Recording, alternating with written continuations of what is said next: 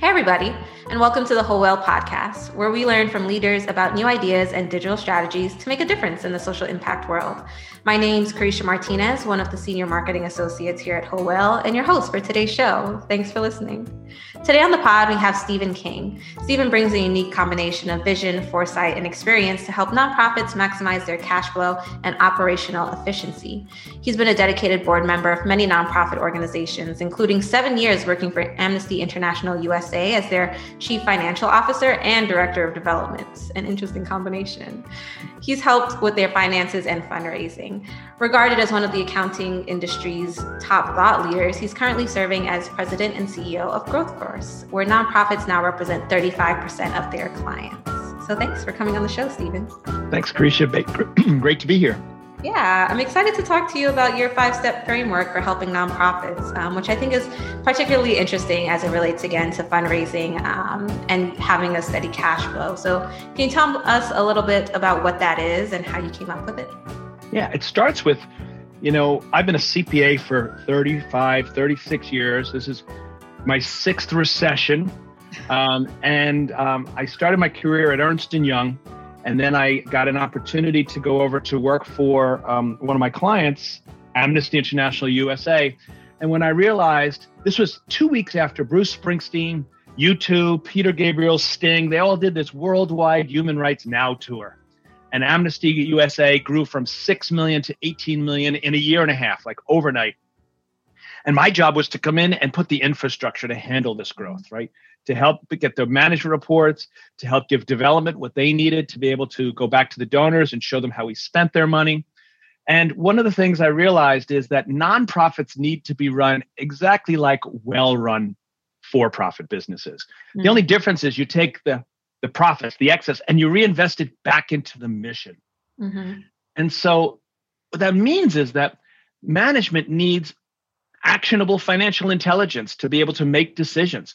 Which programs generate the most outcomes and help us further the mission the most? Which programs help us serve more people? And which programs are fundable, are sellable, allow us to get more money? And so taking the best practices from the for-profit world, you start with the end in mind and look at what decisions does the management team have to make and the board of directors have to make? Then what are the drivers of those decisions?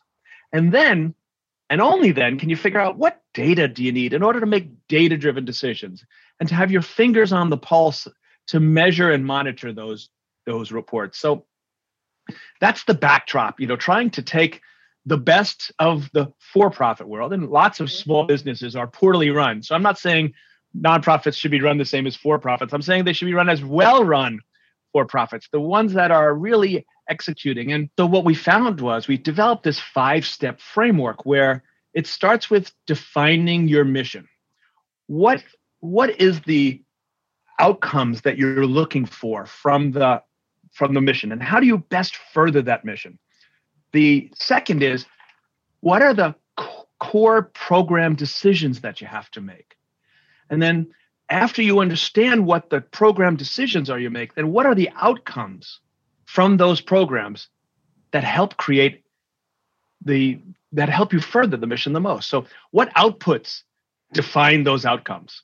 And then fourth is, how do you develop a management reporting system to allow you to be able to have what you need at your fingertips at all time, so that then you can get to step 5, which is making data-driven decisions. So, it starts with defining your mission. Right. What programs help you create better outcomes for the people you serve, help you serve more people, or help you get more donors to contribute to get more outcomes? So, that's the first step of the whole thing. Yeah. And, as I do these kind of podcast episodes, I do kind of find that push and pull that you're mentioning of running nonprofits like well-run for-profit businesses. And that's often where a lot of experts and thought leaders like yourself who work in nonprofit development or operations kind of have that same idea and thinking. And it's very interesting as opposed to those who may be in nonprofits for longer times or maybe have more traditional views of thinking about putting the outcome first, right? Like, how can we think about the most impact made? Which is not to say that that's not something that we're thinking about, but it kind of becomes a little bit of backwards thinking when you're focused mostly on the outcomes as opposed to the work that needs to be put in to make sure that these outcomes actually happen. Yeah. Yeah. I mean, it's really fascinating. We've served thousands of organizations since I really started doing this in the mid-90s after I left Amnesty. And what the first difficult decision that nonprofits have to make is, who is the ideal client? Or who? Not all of the people you serve are equally suited to your mission. Right. We did an ebook, how to make data-driven decisions for nonprofits, and we studied a couple of nonprofits. And my favorite story is the Fort Bend Women's Shelter. Mm-hmm. Their mission is to help break the cycle of homelessness and abuse among women in the greater Fort Bend area.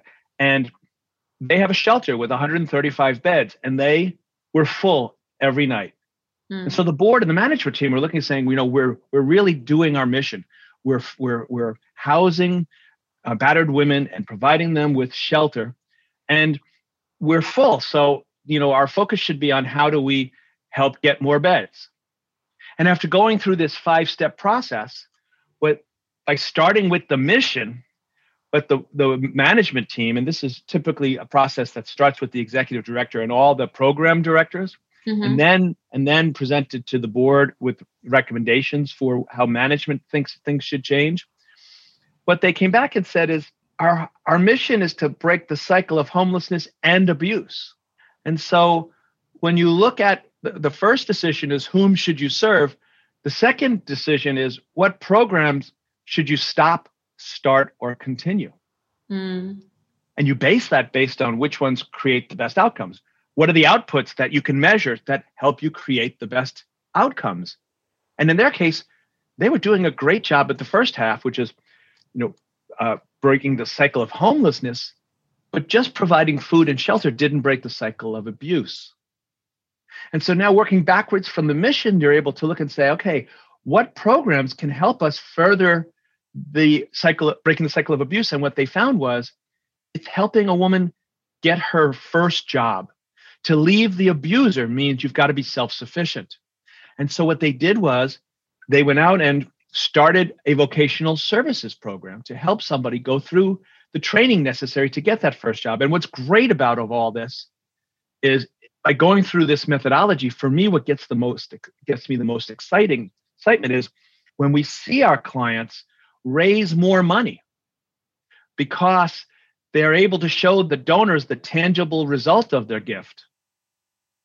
And then the Society of Fundraising Executives shows, when you show the donor the tangible result of the gift, you'll get a higher average gift and you'll get more frequent giving.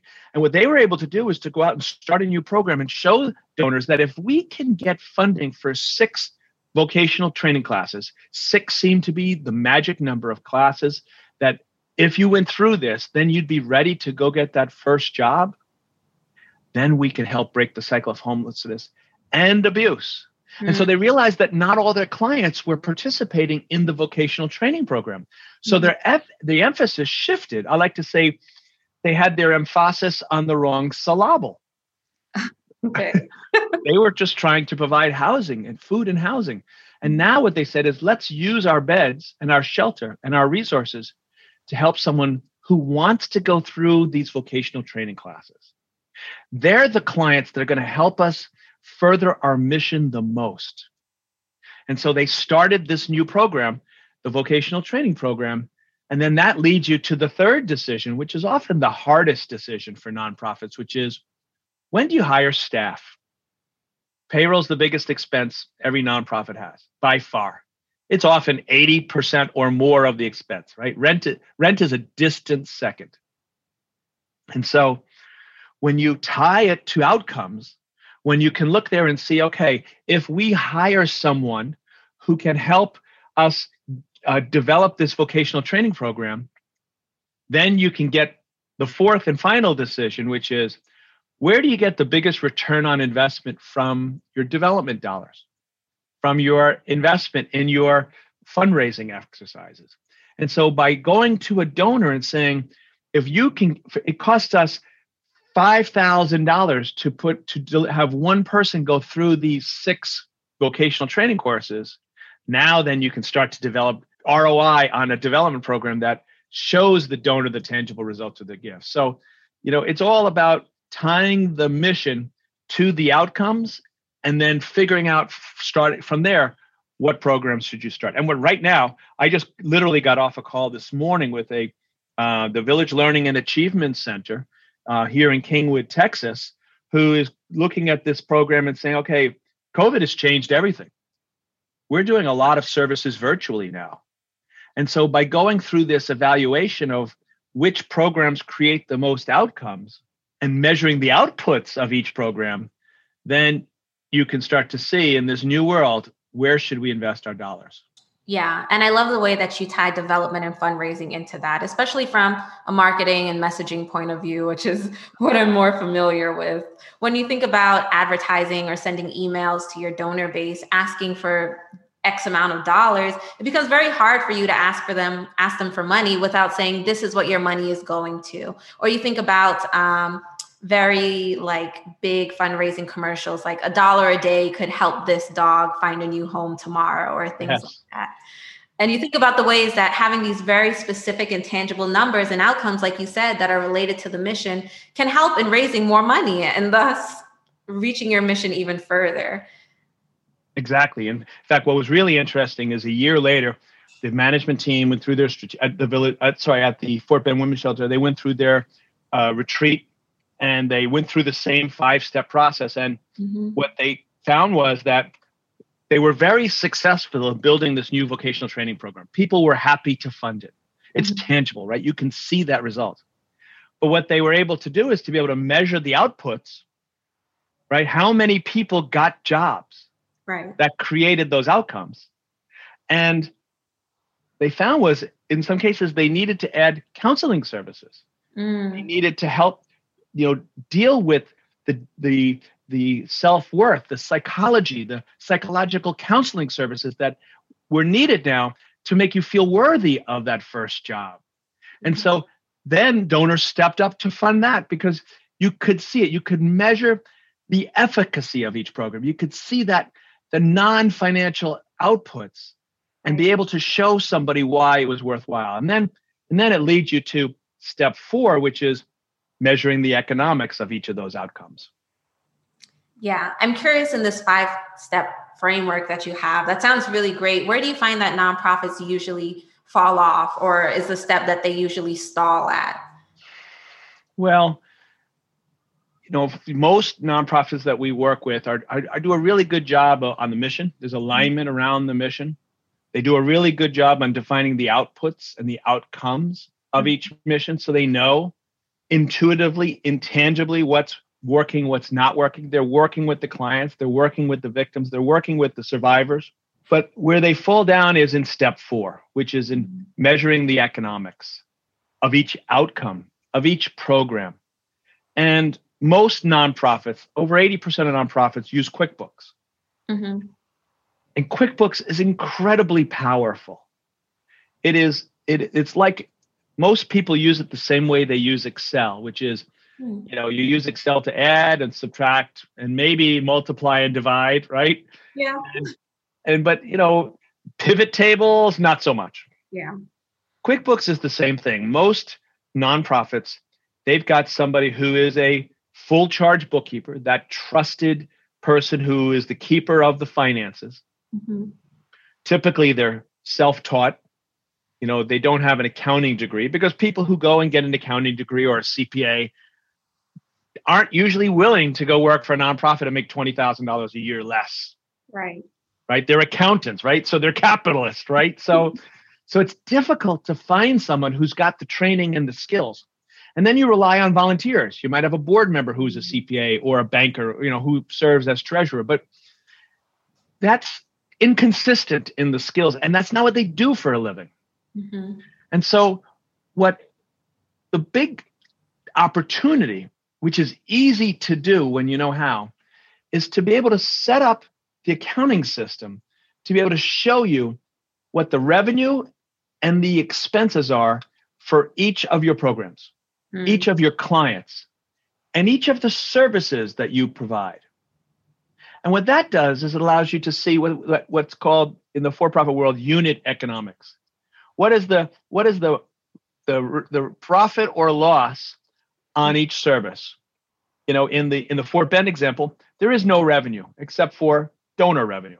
So there's a loss every time you provide shelter, you provide food, you provide childcare, you provide clothing, right? Mm-hmm. But by setting up QuickBooks and using the classes, and in particular, QuickBooks Online is amazing. They have tags that allow you to tag things in ways that QuickBooks Desktop cannot. Mm. You can start to tag your spending and saying, okay, what service was this for? What client was this for? If a donor funded this, what donor funded that program? And now you can start to run a profitability report by client, by service, by donor. What that means is if you can tag your whatever income and expenses you've got to a client and that client or that program to a donor, now it's easy to go back to the donor and say, thank you for your gift, $500 a month. Because of you, we were able to have 6 people go through vocational training this month. Right. And here's what the how we spent your money. And then here's what the outcomes were as a result. Here's what the outputs were as a result. Mm-hmm. Here's the number of meals that were served. Here's the number of people that were served. Here's the number of people who got a first job. And by designing a reporting system in QuickBooks to be able to show you those unit economics of each program, of each client, of each service unit, now you've got an ability to run better and grow faster and raise more money. Yeah, I'd love to play devil's advocate for a second on kind of running nonprofits more as a well-run business, right? You kind of tie donor revenue in your example to programs that you're able to fund and raise and produce. So what happens when maybe you don't have that much donor money coming in? Does that mean that you can't have these specific programs? And what does that mean for the impact that you can make? Oh, that's reality. That's just real. That there is not enough money to do all the things that nonprofits want to do. Mm-hmm. The Village Learning Center has 5 initiatives that they want to do that are not in the budget. They're not in the budget. And the executive director and the management team really wants to do it. So the purpose of having this management report is to be able to build your case statement. Mm. This is how you start to increase your fundraising. This is how you raise more money, right? Why do you need the funding? Then you can identify who are the clients that are going to serve, who are the best servers, and then you can show the donor the value of your gift. Mm. And by having that, then you can start to bring it all together. There is absolutely never enough cash, right? but that should not prevent you from reporting on it, right? That should not prevent you from being able to go to your program manager and say, that should not prevent the program manager from going to the executive director and saying, look, I've got enough money to do 5,000 meals served, and we have 6,500 people who want to eat. Mm-hmm. So now the development office has a very clear case statement. And this is what development, it was really interesting. I did 4 years as the CFO. Mm-hmm. I was 33 years old at the time. I'm 60 years old now, so I've made a lot of mistakes since then. But I went to Jack Healy, who was the executive director of Amnesty International USA, and I said, all right, the accounting system's built, HR has changed, IT is implemented. I'm done. I'm ready to be executive director somewhere. Okay. So I come to you to let you know I'm going to start looking for a job as executive director of a nonprofit. Mm-hmm. And he said, that's great. If you want to be executive director, you need to learn how to raise money, because that's the job of the executive director, to make sure there's enough funding. 2 weeks later, Dianne Feinstein decided to run for Senate. Her campaign manager I hired as our director of development, Dee Ertekel, and Dee Deleck came to me and said, Steve, I got bad news. Dianne called, I got to go. And then Jack said, Steve, why don't you take it over? You could be the director of development. I'm like, I'm an accountant. I don't know how to do this, because I've heard you speak. You're passionate about human rights. So let's give it a shot.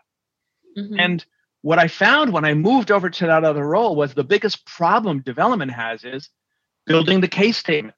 How much does it cost to serve that meal, to deliver those vocational training services? And when you build that case statement, it needs to be fully loaded costs. You got to take what they call above the line and below the line, right? What is the line? The line is your margin. What is it? The above the line cost is the labor and the materials to directly serve the client. It's the direct labor of the person delivering the vocational training. It's the direct materials of the training materials that the clients actually get. All those are considered the cost of services, right? Those are above the line costs. And those are relatively easy to track. Where development gets frustrated is when accounting can't answer, well, what about the costs of lights, rent, insurance? Some portion of the executive director's time is going to be supervising the vocational training programs. All of those costs are legitimate costs of the program. Right. And so what you want to do is you want to be able to set up your chart of accounts in QuickBooks to be able to see all those, separate those above the line from the below the line costs, and then be able to allocate your overhead to each program so that you can build the strongest case. Because you can't deliver vocational training services without a small piece of accounting, without a desk and a chair and a rent and a light. Yeah. Yeah. I mean, yeah, that makes total sense. And you kind of put to bed my devil's advocate there. Well, it's real, right? There's never enough cash. Yeah, for sure. So even though maybe you don't have enough cash to kind of do all of the things that you want to do, reporting on it won't change that fact, right? Reporting on it will just show you exactly where you're missing. Yeah, it'll highlight and for everyone what are the shortfalls are. So now you can do something about it. I think you asked me what's the mistake that most nonprofits make. It's not spending enough time on the financial management side. And in part, it's the same as in for-profit. It's fear. It's fear of, I really don't want to look at red numbers, right? I don't want to look at deficit spending. I don't want to have to. That's hard. Let me go do something I can control. And you can raise more money. You can get a higher average gift, and you can get more frequent giving when you're able to go to that donor and show them the tangible result. And the financial reporting systems, if they're set up right in QuickBooks, can do that for you very easily. And you can do it yourself. It doesn't cost a lot of money. That's the beautiful part, because nobody wants to spend $10,000 on an accounting system. Right. I think you've shared a lot of great wisdom here, especially for organizations that might be looking to run a little bit more efficiently. For our listeners who are part of nonprofits, what is one tip or 3 tips or 2 tips that they can take and implement today, tomorrow, or next week to get them on the right track? Well, I think, we'll stick with, how do you unleash the power of QuickBooks, right? You need to look at development as a class and run a subclass for each fundraising activity. One of the biggest mistakes that I see is nonprofits don't look at the real costs of doing events. There's a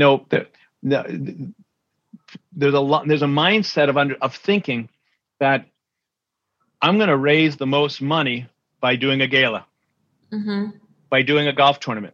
We're gonna make a lot of money on the wine pull, on the ball drop, on the silent auction. Yeah. Events are really great for connecting with your donors, for building a community spirit. They're really great for attracting new donors and new volunteers and recognizing those people who have made your work possible. And you can raise a lot of money from those donors, but the money should be raised before the event. And the event is an acknowledgement. It's a cultivation of your donors. It's thanking them and recognizing them and recruiting for new donors. Because when you look at the cost of, your staff and your volunteers running all over town to get bottles of wine for a gift basket, it is not an efficient use of fundraising time. Giving USA is one of the best tips. It's worth a couple of $100 to get the report. Over 80% of giving comes from individuals, right? It's personal solicitation. And that personal solicitation is where you want to put all your energy. Mm-hmm. Most nonprofits get their money from foundations or government grants. And that's less than 12% of giving. Right. And it's easiest because there's a schedule. Mm-hmm. The foundation has a website that tells you what they're looking for. Mm-hmm. There's an application that you can submit. And development officers love that because they can go to the board and say, we've submitted these 12 grants and we expect to get half of them. And here's what our forecast is. It's a lot harder to go to somebody and say, Carisha, I'm here to talk to you about giving $50,000 to help build our vocational training program. And I want to spend this next 45 minutes talking about what the impact of your gift will be on our program. Right. That takes guts, but that's what works. And if you can have the data and show them that result, you're going to be wildly successful because people are looking for ways to make it different in the world. And, I had Roger Craver on my podcast. I've got a podcast and I listened to Roger Craver, who, he's one of the geniuses of direct marketing fundraising from Craver Matthews Smith.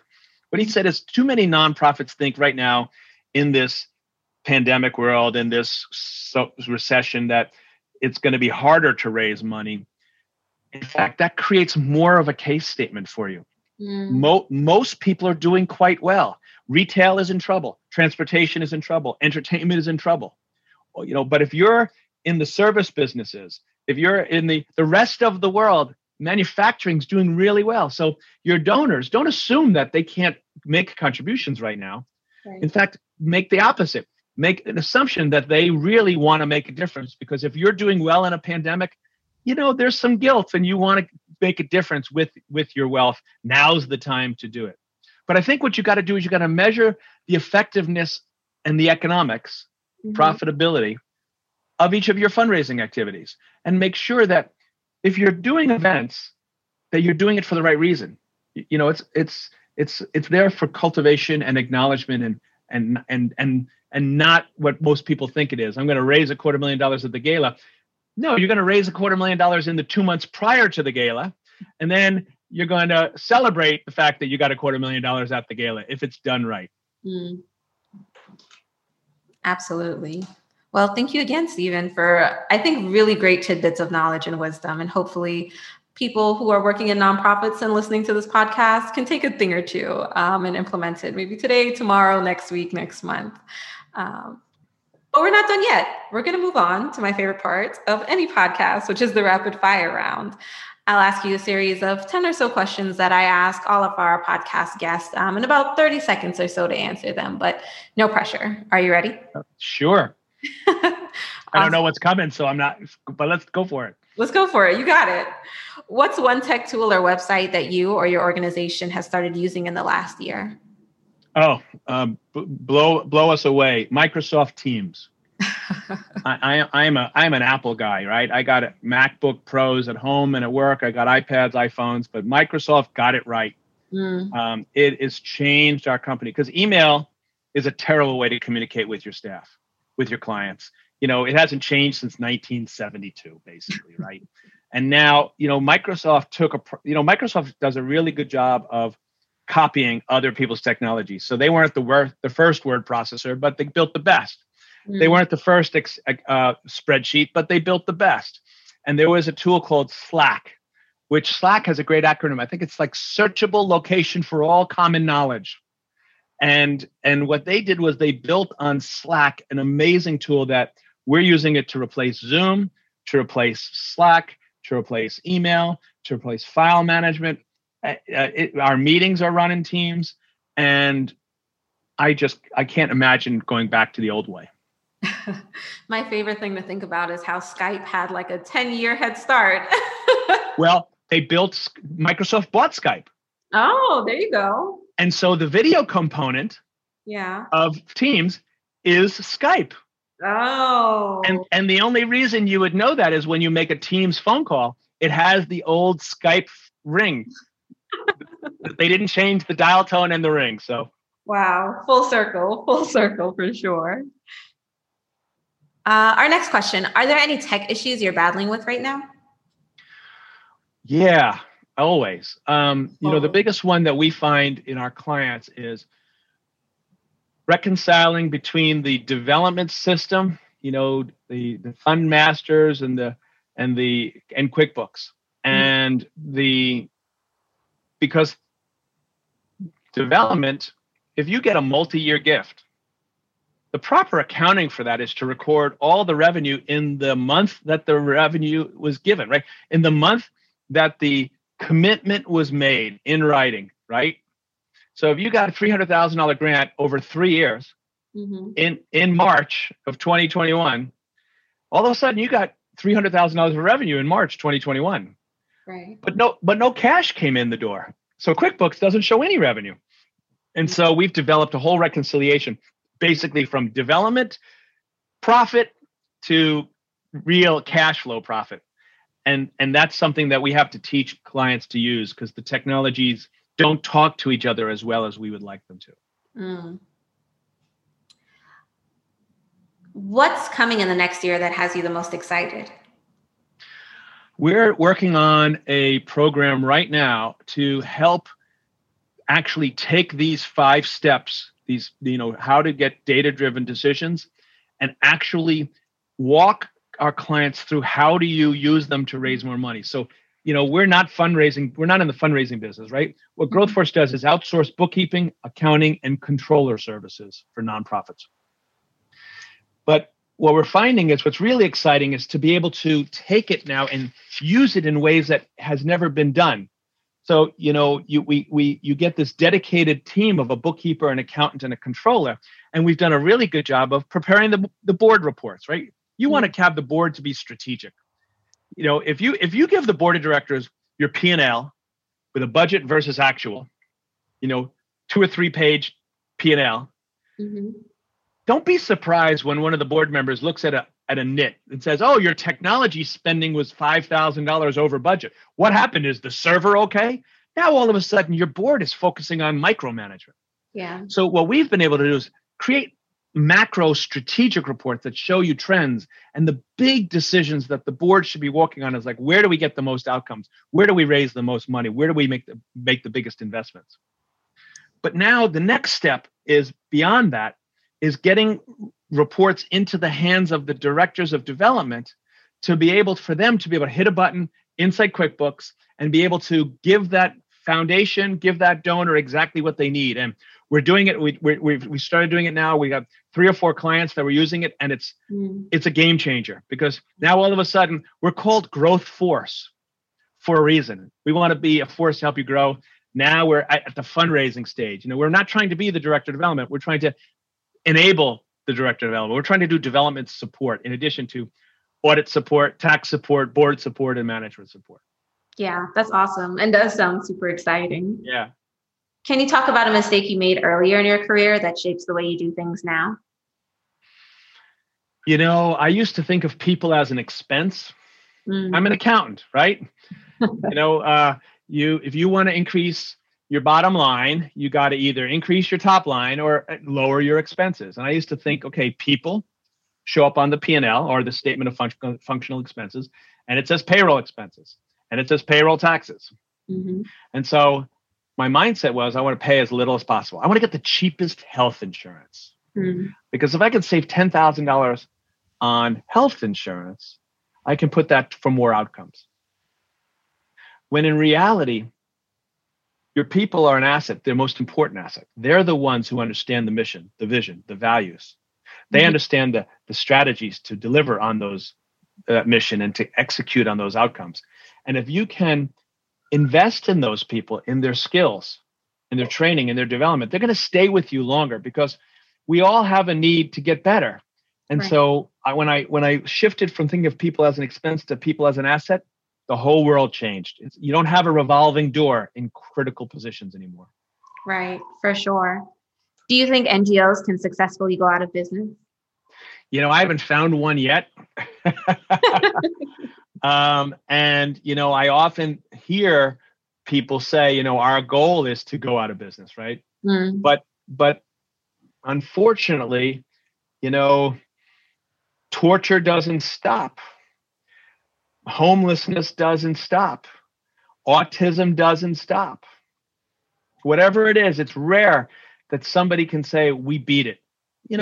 Maybe in the medical field, you can say, okay, we no longer have an organization that's designed to help stop polio, but it's an exception, not the rule. Mm. Let's say you had a hot tub time machine that would take you back to the beginning of your work. What advice would you give yourself? Enjoy the journey.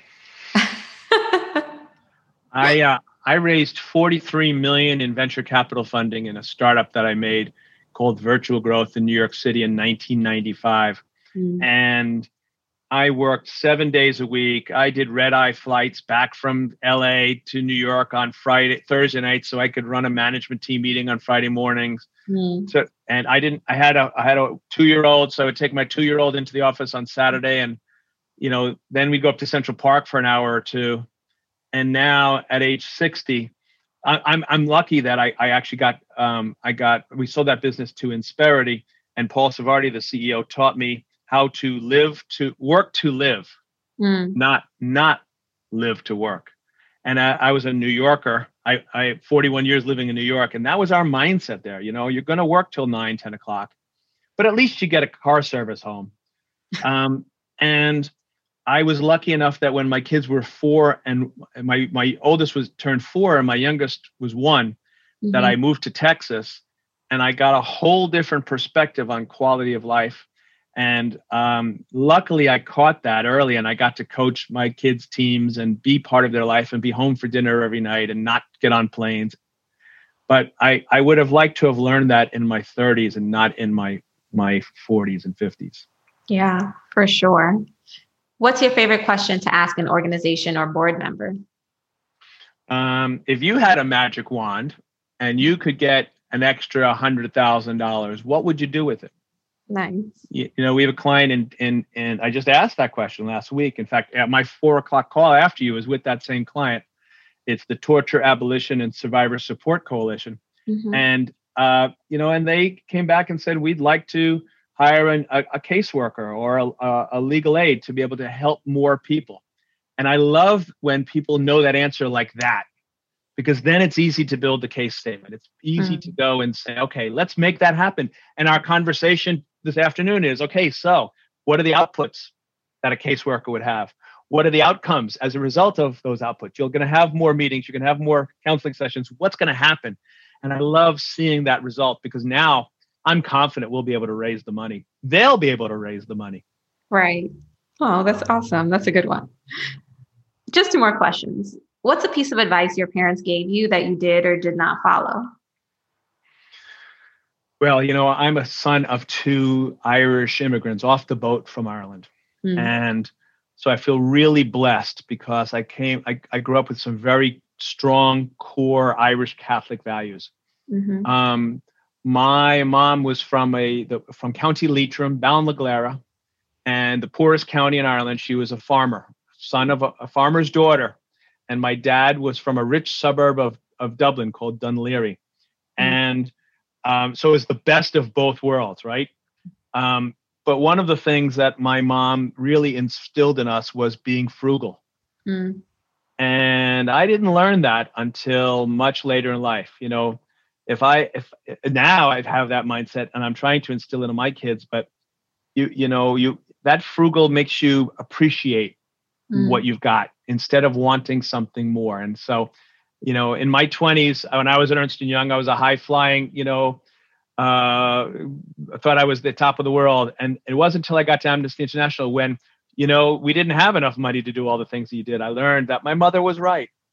So I'm glad I learned that, though, in my 30s. Yeah, that's lovely. And then the last question, what advice would you give college grads looking to enter the social impact sector? I would do it the way I did it, which is a volunteer first. Amnesty was a client, But I was a volunteer for 3 years. I coordinated the high school students in New York, New Jersey, and Connecticut as a student area coordinator. Mm-hmm. And it was really funny because I worked on the 9th floor in our office on 26th Street and 8th Avenue.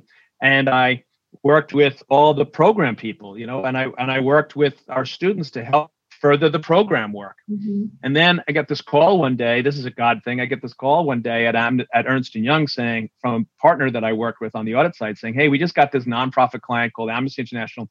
They need a new accounting system. And you're the accounting system manager, expert. Can you help them? We don't usually do nonprofits, so I'm not sure if we want this account. Right. And I was like, do you know what I do for Amnesty? I got posters on my wall. HR has come in one day and said, take down your question authority poster. And I said, I'm not taking it down. If I did, I wouldn't be questioning authority. You take it down. And they never did. So I thought, he must have heard that. No, it just happened. But when I went in there and I was able to go to the 10th floor and meet with the executive director, and I would say, yeah, I'm at Ernst & Young. I know how to design accounting systems, but I also work with Pete downstairs with all the students. He's like, you're an SAC, you're a student area coordinator. And that's, that's when they offered me, it's like, okay, we want you, you're passionate about it.